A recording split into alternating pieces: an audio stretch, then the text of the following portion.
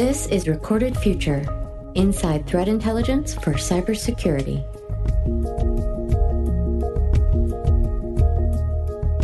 Hello everyone, I'm Dave Bittner from the Cyberwire. Thanks for joining us for episode 46 of the Recorded Future podcast. The 2018 Olympic Games in PyeongChang recently wrapped up, but not without attempts at disruption from cyberattackers. A major telecom and IT provider was targeted with a multi-pronged campaign to gather credentials, move laterally within networks, and destroy data. Greg Lesnewich is a threat intelligence analyst with Recorded Future's Insikt group, and he joins us to provide an overview of the malware campaign named Olympic Destroyer. We'll get technical details, as well as a sense for why attribution is notoriously difficult in cases like this, and whether or not we're seeing evidence of a false flag. Stay with us.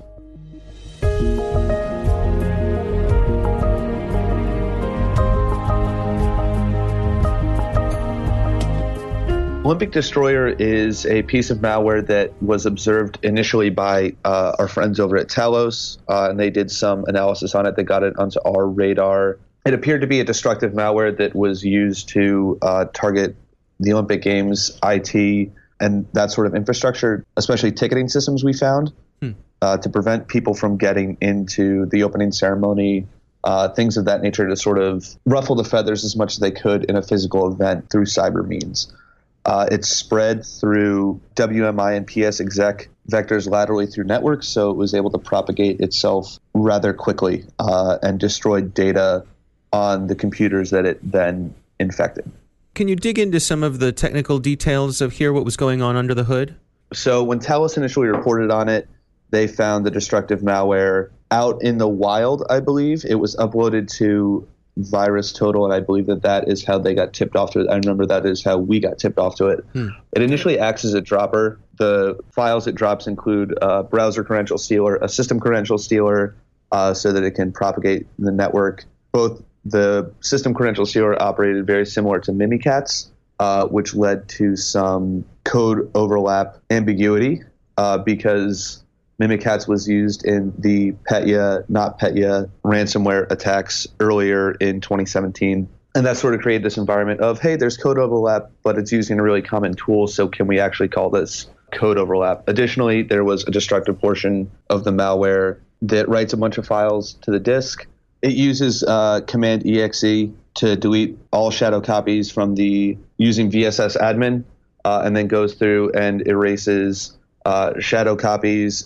It disengages the WB admin, a tool used to recover individual files and folders, so that way Windows recovery can't sort of pick up the pieces, and then goes through and disables a ton of services on the system and uses change service config W API to further disable stuff. Something that sort of prompted our research into it, we had sort of observed from afar, and we have some customers that have interest or participation in the Olympic Games for a variety of reasons, whether they be nationalist and patriotic or they are providers in a small or large capacity. And so what we found was evidence of hard-coded credentials in the malware from a customer of ours that we then raised the alarm on to then go and investigate the malware further and say, well, we need to write this up for our customer to get this out before it gets released, because there's a ton of other groups looking at the malware, and we wanted to make sure that we let them know before we did anything. And so the thing that originally prompted our initial look at the malware was Intezer tweeted something out noting that they had found code overlap with two different Chinese APT groups, APT3 and APT10. APT3 is closely affiliated with the Chinese Ministry of State Security, and APT10 is allegedly known for its function with cyber espionage activities attributed to Chinese actors. And it was a super, super small amount of code overlap. And so that was sort of what prompted us to go and look at the malware initially. From there, we found the hard-coded credentials of a client of ours, and that turned into a written piece that then turned into reporting on attribution practices.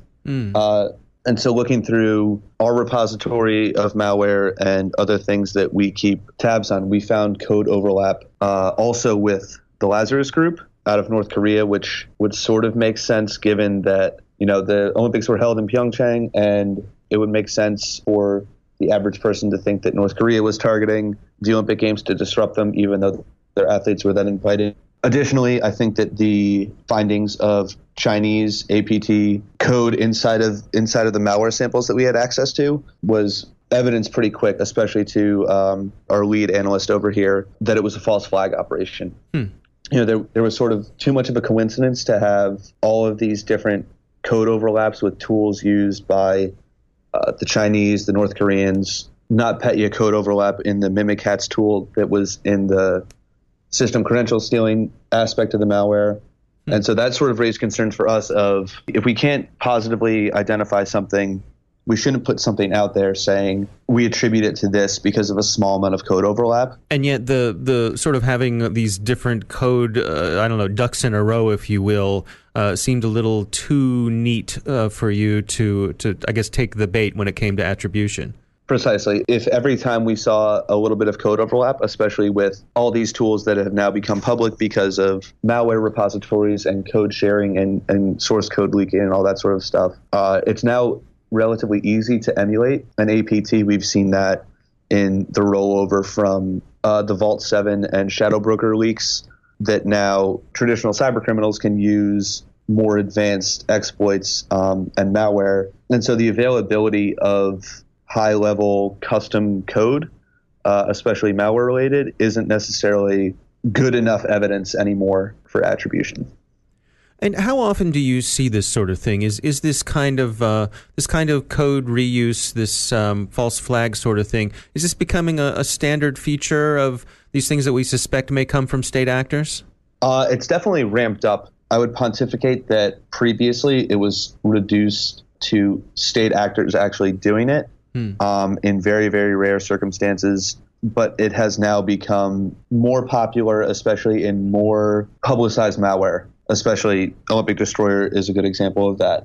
And fortunately for us at Recorded Future, we have Jags, who is the false flag king of finding weird code overlap and determining if it was intentionally put in there, or if it was something that was stolen merely for its use, or if it was put in there to attempt to confuse investigators and forensics experts into who actually wrote it. Can you take us through this sort of two-pronged campaign? How there were two parts. I think there was a reconnaissance phase and then an actual destructive phase. Is that accurate? Yes. For the way we broke it down is we believe that the first phase was targeting the IT infrastructure providers of the Olympic Games to sort of get a foothold and get guaranteed access into the PyeongChang Olympic network once it was set up and in use during the event. That foothold that we believe occurred around mid-December was then used to grant access and act as an infection vector into the Olympics network itself, and then unleash the destructive malware upon those systems. There's no evidence to support that, a phishing email or a drive-by download or an exploit was used to gain access to the network, and finding the hard-coded credentials of the IT provider sort of supports that they were then hit first, and then those credentials were used to then open up the Olympics network to the threat actor. And so based on what you saw, how successful was this campaign? I would say it was successful for two reasons. One, it greatly muddied the waters of the responsible party, and we've sort of seen the fallout from that. It generated a bunch of concern and finger pointing over who did it in the immediate aftermath. And additionally, it was, from my understanding on the ground, pretty effective in keeping people from getting into some of the events. I don't think that this was a, hey, let's bring down the entire Olympic Games infrastructure. I think that fortunately that was mitigated by the teams over there. And I'm not sure if that was inside of the scope, but it did enough to sort of stir the pot and get people blaming each other. And as soon as that happens, it still insulates the responsible party from real repercussions, because there is that public doubt that then exists. Yeah, it's an interesting dynamic, how multi-layered this is, where you have the gathering of data, you have the destruction, but then kind of sprinkled all throughout that is the uncertainty that it causes, and it makes you wonder what was the primary goal here? Was it the destruction? Was it the gathering of data? Was it the uncertainty injected into the system and the community? Right, agreed. And I think all those things, the money in the waters plays into the hands of the threat actor, and the defenders are sort of left wondering, did they accomplish their goals? Did they not? And sort of leaves the ambiguity of, their actions on objectives, were they necessarily taken, and did they find what they were looking for? Or did they disrupt to a level that they felt was sufficient? Or did they get fingers pointed at the parties they intentionally stole code from to ruffle further feathers? So not knowing their goals in such a hectic and multi-pronged campaign makes it difficult for the defenders. But I think some of that, at least in the attribution and false flag area, may have been, a collateral benefit to them. Now, obviously, this was targeted on the Olympic Games, which is, doesn't happen every day, isn't part of everyone's day-to-day operations. How does an attack like this inform you and the work you do and your advice to people who are dealing with day-to-day defense of networks? I think that as much as targeted attacks occur, the vectors are always still going to be the same, and they're ultimately going to be targeting the people. I think brand awareness for any large organization that, they're a sponsor or they're affiliated with any political or social thing on either side of it can be affected by something like this. We see it in the U.S. all the time with how our political system is taking on new shapes and new forms.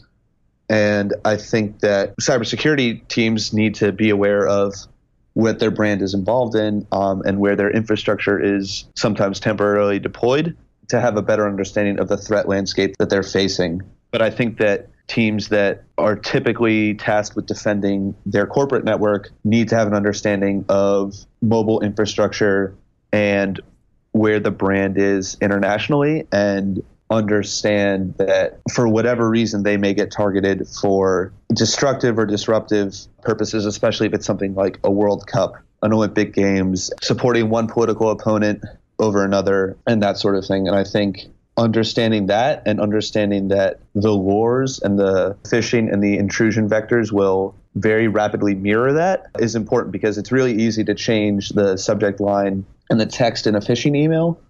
It's much more difficult to sort of pivot a SOC or an IR team to then be aware of all those changes and know to sort of look for that stuff.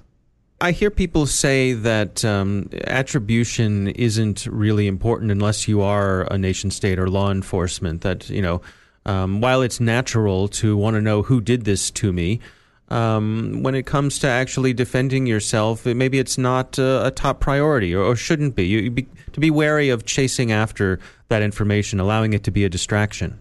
I agree. I think it's very useful to track actors internally in terms of tactics, techniques, and procedures that they commonly use, so that you can track them over time and understand typical behaviors of them, both from a proactive monitoring standpoint and also just for clustering's sake, to understand the different threats that are hitting your network. If you have, say, 100 incidents over the course of the year, if you're, a small or medium-sized company, and all of a sudden you're able to cluster them based on use of phishing emails, different use of exploits or tools, that an actor may commonly use, I think it's very useful to then cluster that to understand, okay, this sort of stuff has been most effective against us, and we need to step up and monitor X group, Y group, Z group better, but A through X hasn't really had a huge effect on us, and all have been stopped, at the border router or in the email sandbox.